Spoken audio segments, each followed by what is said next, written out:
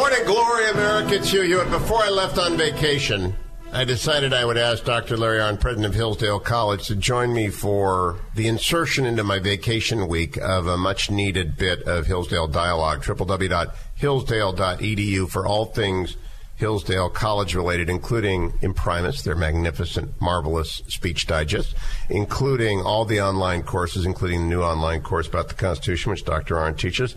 And if you go to HughForHillsdale.com, you'll find all of our conversations, and we have spent many weeks on the Declaration of Independence.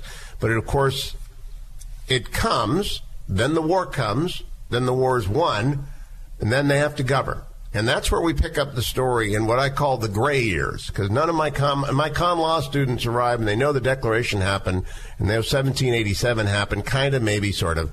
And then I start filling in. But we've got this period of time up until 1787, and I want to talk about that with you because it's an interesting period of time, and you've written the Founders' Key, and their whole constitutional convention comes out of this period of time, Larry Arnn. Could you set up what is going on?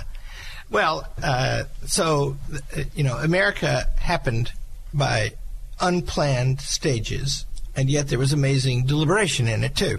So the first thing that happens is the British in 1763 decide they're going to govern the colonies more closely than they had before, and they're going to tax them. We spent a lot of money over there. We just won a big war. We got to get something out of it. We got to turn this into a big act of policy. So the Americans don't like that at all. And the Americans are governed in discrete colonies that were founded at different times. And each has texture. That's right. And each has a uniqueness to them. Yeah, they grow different things. Some are port, some are financial, so it's a lot. Some have slaves, some do not. That's right. Big deal. Right. Most do at this time, by the way. So the crisis really happens in Boston chiefly, and some in New York. And so Boston's a big port city, and there's people killed. And they start corresponding. And, they don't really have a government in common except London. And so this correspondence ends up being people being sent from all of these colonies to Philadelphia to form first a dialogue, not the Hillsdale, some other ones, but then a Continental Congress. And they do it the way you would do it. They all show up. They're all colonies. They're all the same. They've all got equal rights. What does George III think of this, by the way? This is when they're starting to get together and correspond. And what do the king's ministers think about this? Well, contempt and anger. More contempt than anger for a long time. Big mistake. Yeah, big mistake. They didn't, and they were right. Because first of all, this was all kind of screwy, right? They'd never done this before. They don't, as a unit.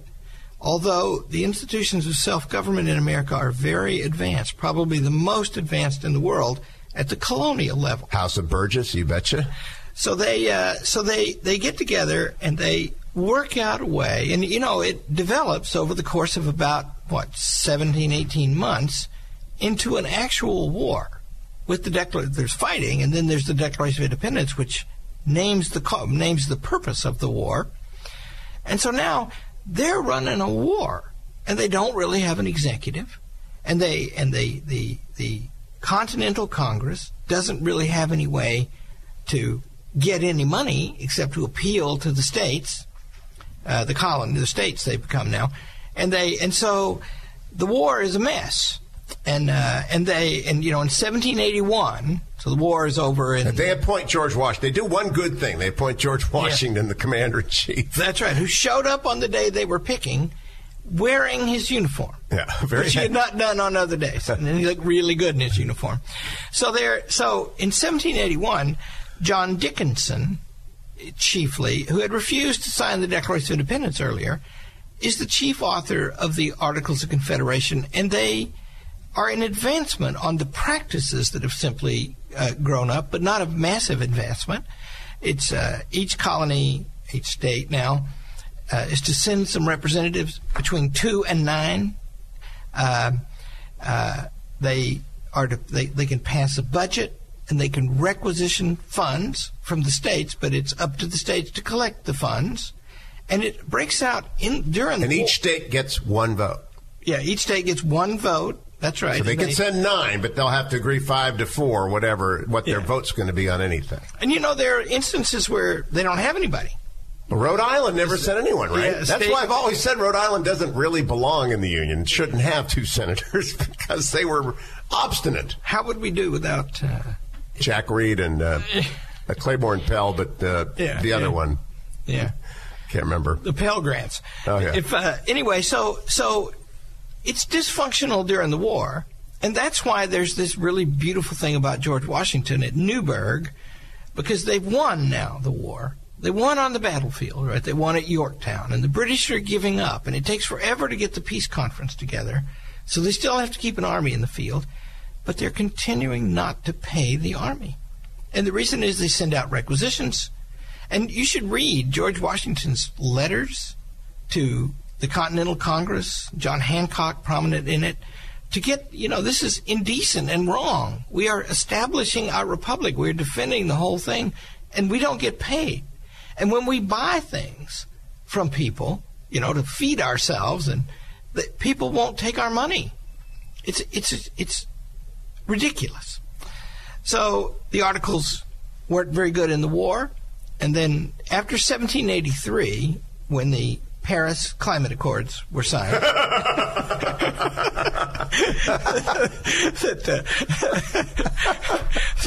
the Treaty of Paris Climate Accords is its formal title. And then now we've got a country recognized, although the British kept messing with us for years after that. Now we have the Articles of Confederation. They've been ratified by 1781, and we're operating under them, and we don't pay our bills. And James Madison writes a very great thing that's in our Constitution reader that everybody should read, called "The Vices of the Political System of the United States," which lays out the case for a better Constitution. And he just points out a lot of things which basically amount to we're a laughing stock, and we don't pay our bills. We borrow money from powers that have been extremely friendly to us, and we don't pay it back. We stiff them. In Massachusetts, in particular, there are roving bands out in the country, and on the days when mortgage payments are due, people are supposed to pay off their mortgages for their debts, for their land, they show up and shut down the banks. And they're impeding commerce, and it's Mr. Shea. Shea's rebellion, right? And so it's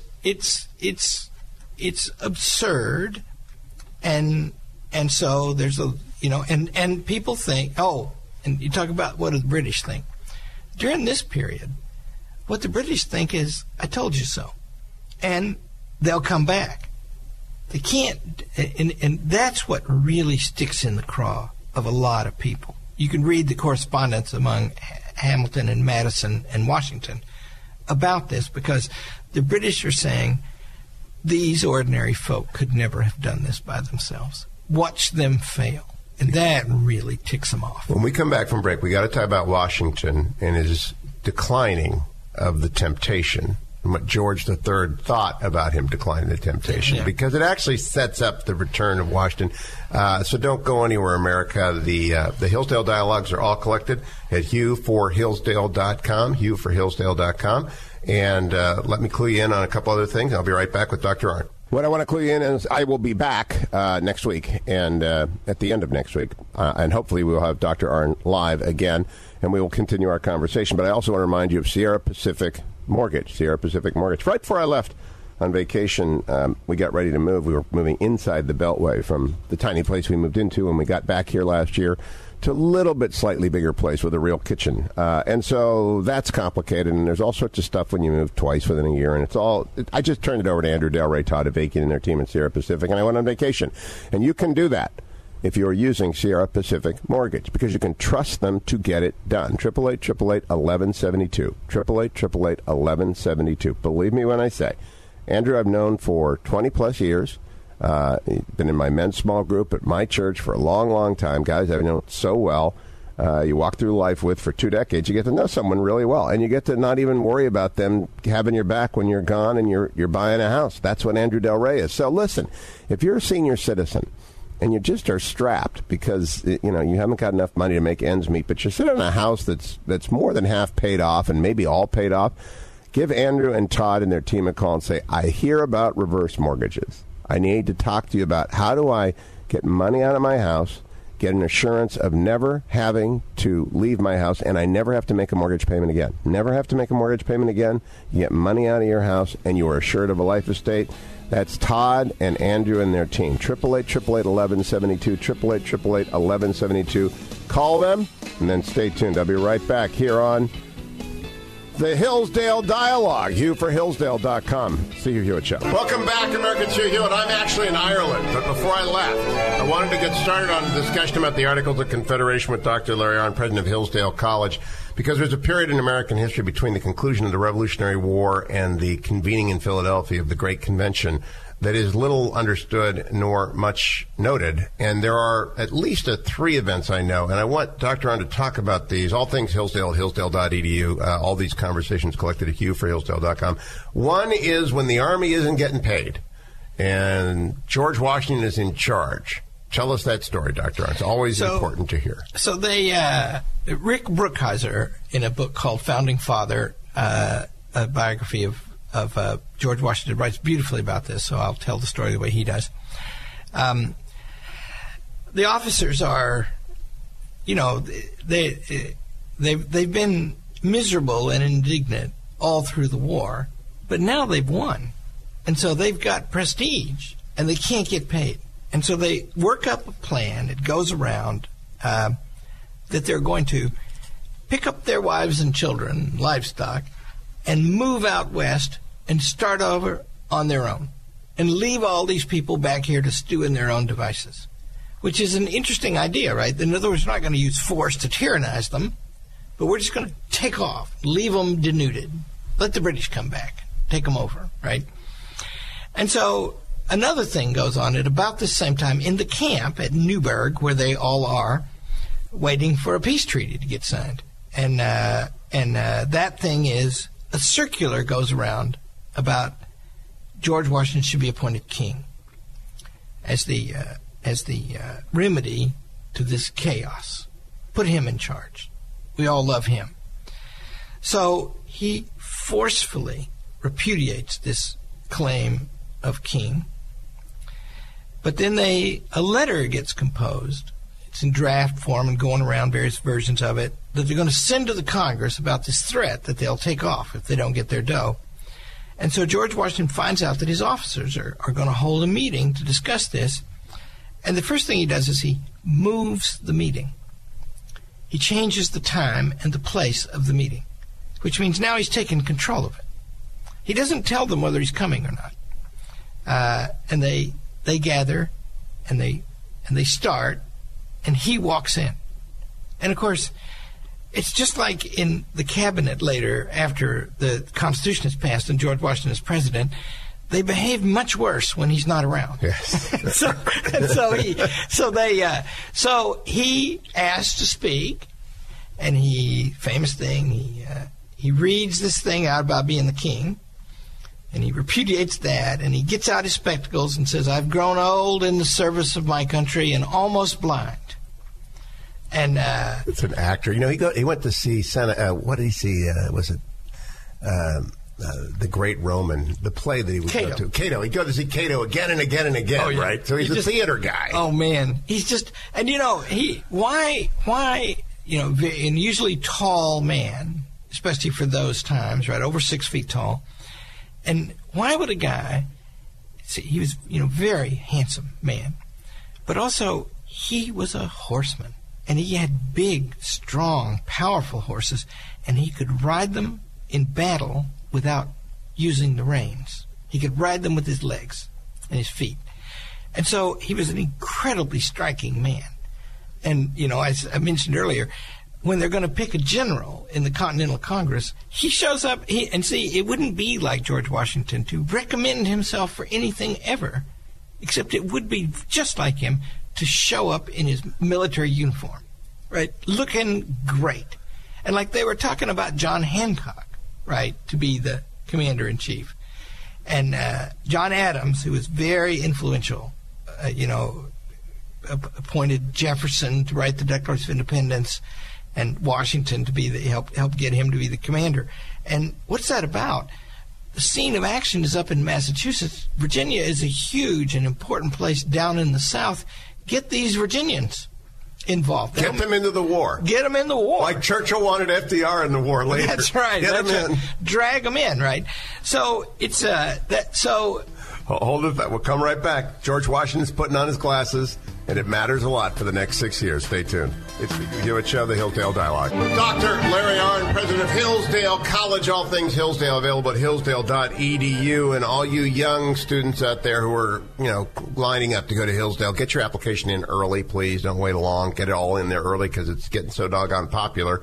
You're going to have to fight your way into Hillsdale College this year, so go get your application at hillsdale.edu. And if you're too old to go to college college via their online courses or via all these dialogues collected at Hugh for Hillsdale.com. Dr. Arnn at Newburgh.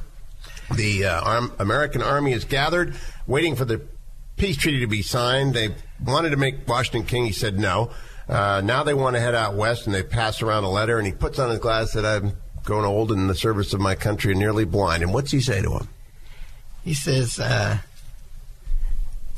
think of the glory that you've won and that you would sacrifice by marching like a mob on Congress in mutiny. Think of the harm that would come to your property and maybe your families.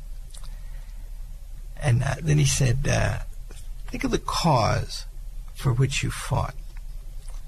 He said, remember all that. This wondrous thing has happened. We won.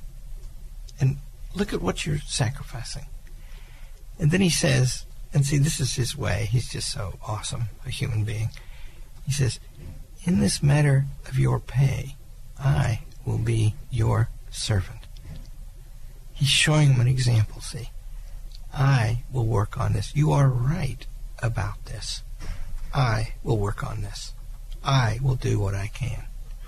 In the meantime, George III, as you said in the last segment, thinks it's all going to fall apart and is waiting on it. And he's told that Washington won't take the crown. How does he react to that? Because I think it's important for people to know that. It's an old story, and because of its age and because of the persistence of it, it is a widely believed story, and I believe it, although there's no source for it. Interesting. But he is... George III is said, reminded by his ministers that it's time to staff up this peace conference, which means he's lost the new world, right? He says, George Washington will not know how to be a king. He will be a tyrant, and they will ask me back. And the prime minister, no, they didn't have those then, the treasury minister, First Lord of the Treasury, was he called that? Yes. He says, I understand that General Washington is resigning his commission and going home. And see, remember the assumption of George III. If you conquer in war, you get to be king. That's how you get there. That's how his ancestors got there, right? Yep. Or many of his predecessors did. So then he says, he shook himself, the story goes, and said, if he does that, he's the greatest man alive. You see, and that is exactly what he did. Does. And that, even if it is a myth is a story that is intended to be believed, but that it has purchased all through the centuries, has given us, people tell stories because they have somewhere back there is truth. And Washington does go home. I live on his property now, on occasion. And I believe that he was called, he wanted to be a farmer, and he just loved being a farmer. And everybody goes home. I don't know who staffs up the Congress, but Madison goes home and occasionally shows up. And then things go to hell. And the Potomac goes to hell, especially in a hurry, and people are charging each other tariffs, et cetera. So who gets the credit for thinking we can get ourselves out of this? You mentioned Madison's devices essay, but who gets the real credit for organizing the Annapolis Conference, or actually maybe even the Potomac Conference? Well, first of all, widespread discontent, and I should mention here a very great academic achievement by my colleague Thomas G. West, who's just published with Cambridge University Press the political theory of the American Revolution. And it's a lifetime work, and it's just really great. and I'm halfway through it. And if he falls off in the second half, I'm going to disavow him. But it is pressure. He's a very serious man, and he's achieved this thing. And the point of the book is the amazing unity of the American Revolution, which means, of course, hot disputes all the time. I mean, in the first administration under the Constitution, Thomas Jefferson is using State Department funds to hire a journalist to write dirty articles about Alexander Hamilton, the Secretary of the Treasury. They fight like cats and dogs. But about the meaning, purpose of the revolution, and about the kind of government they should have, there is a very wide agreement.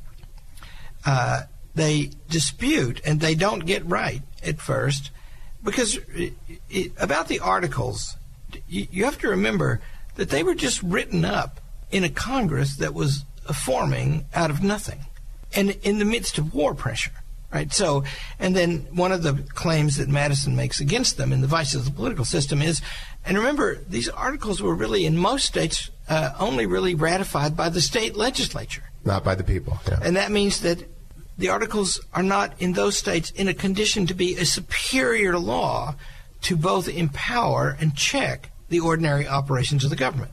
Doesn't meet the fundamental criteria. About that fundamental criteria, there is very wide agreement across the board. Now, of course, many people, in fact, I fancy all people, Hamilton and Madison included, they know what it's like to have a remote central government run by a king telling you what to do, that nobody wants to reproduce that. So you're going to have, and all of that, and just remember, that's just a form of the fundamental political problem. Because the fundamental political problem is, how do you assemble enough power to protect what politics is supposed to protect, and yet have it not oppress those things too? It's like judo or some trick you've got to pull. You've got to find a way to make the government strong, in fact, the strongest single earthly thing it has to be, and yet restrained. And so they're groping around about that. And also remember, nobody had ever been built before a government responsible entirely to what Madison loved to call the great body of the people. In America, we do not have the mixed regime in which the aristocrats mix in with the commoners, and there's a monarch, and they all have their way. And they have the clergy. They divide up their power. We don't have that. All of the powers are drawn from a single source. How do you draw those powers enough to do the job, and not so much that they become formidable to the people? I believe myself, by the way, to hark back to last week, that we are facing a crisis about that right now, because the government has become so large that it is an interest of its own. And you've been saying that quite a long time. Will the people rule the government? Will the government rule the people? That is the question on the table. Churchill's great dichotomy. He just loved that. There are countries where governments own peoples and countries where peoples own governments, and you want to live in the second. The second. And so the articles are failing, and it looks ridiculous. And people should know that if you read the Federalist Papers, which you must, and read the key anti-Federalist papers, they're in our Constitution Reader, you will discover that there is a consensus across the board that the central government needs to be strengthened. Because what? Because they can only requisition, they can only send out an order allocated by your land and the number of your people by a formula. You owe this much for this purpose, and then they don't pay the money. What are you going to do? And so they can't get any money, and then you send to them and say, we have a rebellion out in the West, yeah. and in Massachusetts. We have one out in Ohio later, and nobody sends troops. And so they can't, and the state can't put these things down. You have the tribes are warring on the frontier. You have judiciaries of different states holding to different codes of law, and who owns the property, and Great Britain is meddling. States taxing imports into their ports, which means taxing other states, which they were not to do under the Articles, says don't, and states making treaties with other countries on their own. And the Potomac, impassable to trade because it hasn't been improved because Maryland and Virginia cannot agree. That's right. And so the first thing to do something practical. This harkens back to last week. When you got big problems, do something. Yeah, that's right. Get to work on them. So there are two conferences that lead up to the Constitutional Convention in 1787, and both of them, neither of them is attended by all the states. But in general, when they all get together and get to talking, they find fellow feeling on these questions, and they call for a constitutional convention, and that's because of the failure of the Articles. And when they do that, and that's where we're going to pick up next week when we come back to this. We're going to pick up with Philadelphia in May of 1787, and that's when people begin to assemble. We look backwards with certainty that they're going to succeed. So we know the miracle at Philadelphia is going to happen. But they ride up from Virginia. I don't even know how they made a living, honest to goodness. All these people are just coming up to Philadelphia, and they stay there all summer, and they got to pay the tavern people, and they got tobacco and stuff like that going on. But they really throw themselves into a proposition for which there's no guarantee and a lot of downside. They could stay on their farm, and they get Washington to go, and it connects up with last week when we're talking about this. Washington agrees to go, and that's very crucial. Yeah. Can't do it without him, and by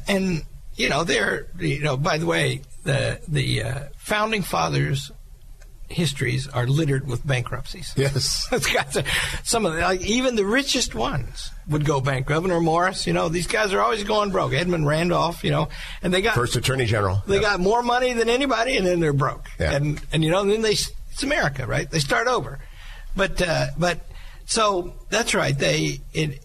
By 1787, now there's a serious call for a convention, and it goes through the Continental Congress. The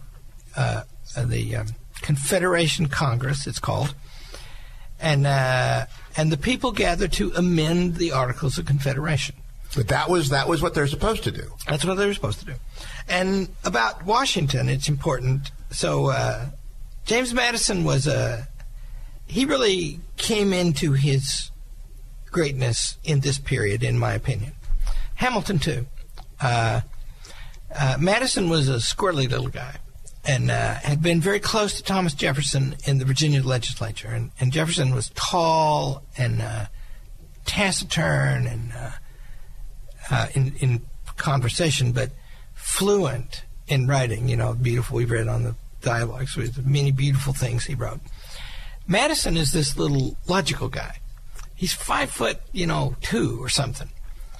So think of him beside Little Jimmy. Yeah, that's right. And he's a student, and he really reasons closely. And one of the first things he reasoned about was, we got to get George Washington there.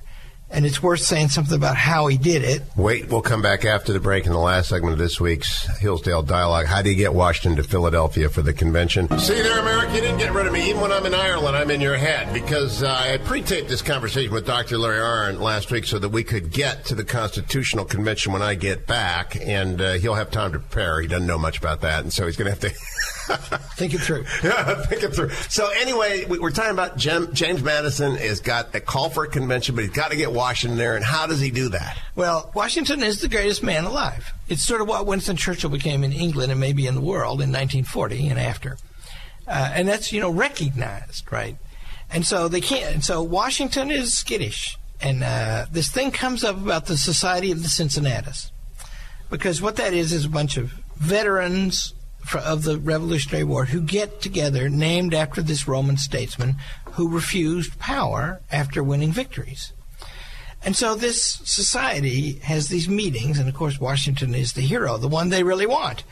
And it gets in the press that there are criticisms that it's thought to be a burgeoning aristocratic movement. And Washington does not like people talking bad about him. And so he declines to go to a meeting of the Society of the Cincinnati. And then he thinks, but I don't want to embarrass them either. So if I go somewhere else during the time of their meeting, it'll look like I snubbed them. And so he allows that he's not going to go. To the convention. To the convention. Where we need him. Yeah. And so James Madison gets on his horse, with a stepladder probably, and he rides to Mount Vernon, and he talks him into it. It's a long way. Yeah. It's not like an easy, I'll run down the street for coffee. No, it's a long way. Where are you going, says Dolly, and he says, I'm going to go get George. So he does talk him into it, and then Washington goes. And that means, you see, because remember this point, the problem we're trying to solve today is the same one then. They need to assemble power to govern and use force against evils and enemies, and they need a system for it to be restrained. And George Washington is the actual living personification of that thing. He's got to be there. And when they get there, they need to have a starting point. The Virginia Plan is that starting point. So Madison did not arrive unprepared to propose.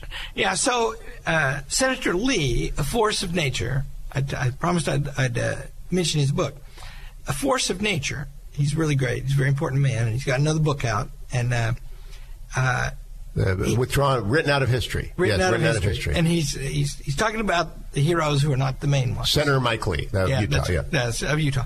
And he's commenting that, of course, those who suspected too much power in Washington shaped the Constitution very much too. And I will add to his point that those who suspected too much power in Washington included everyone. They all did that, right? And so they show up with a plan written chiefly by Madison and Hamilton that would allow the federal government to legislate in all cases whatsoever, not enumerated powers. That was their phrase. But in addition, that both houses of the legislature would be elected by popular vote. And that is the first concept. That's the starting point. Yeah. Now, I want to just lay this. We got 2 minutes left. At the Annapolis Convention, where both Hamilton and Madison met the year prior to the Constitutional Convention, did they conspire then? I don't know the history well enough. Did they conspire then to pull off, we'll open with a big bid for power and then back up? Or did they just say, let's get everybody there and we'll do the best we can? There's no evidence of that. They want, the point that people must understand, the reason this is worth studying is that it's not just that it is the most successful thing of its kind in history. That's not an accident. Because what they did all summer long was reason through.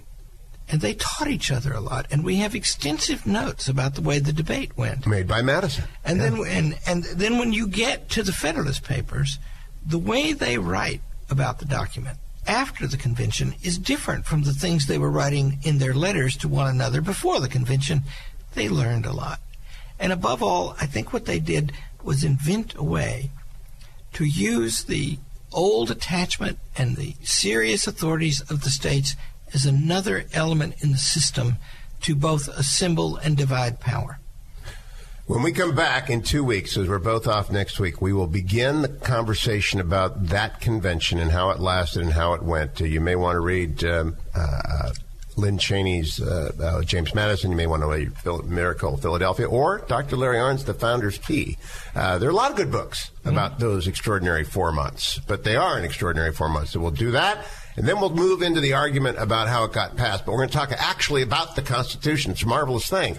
We're actually going to read it and talk about it. Yeah. And then, that's going to be a revelation to some people out there, Steelers fans especially. Dr. Larry Arnn, thank you. Hey, I'll be back in a week, America. Don't miss the coming and the going of the guest host next week. Thank you, Adam. Thank you, General Lissimo, for keeping the house together while I'm gone. And remember, all the Hillsdale's dialogues are collected at Hugh4Hillsdale.com, Hillsdale.edu for the course on the Constitution. We will pick up when I return from abroad exactly there, May 1787. Stay with us, stay healthy, and talk to you in 2 weeks.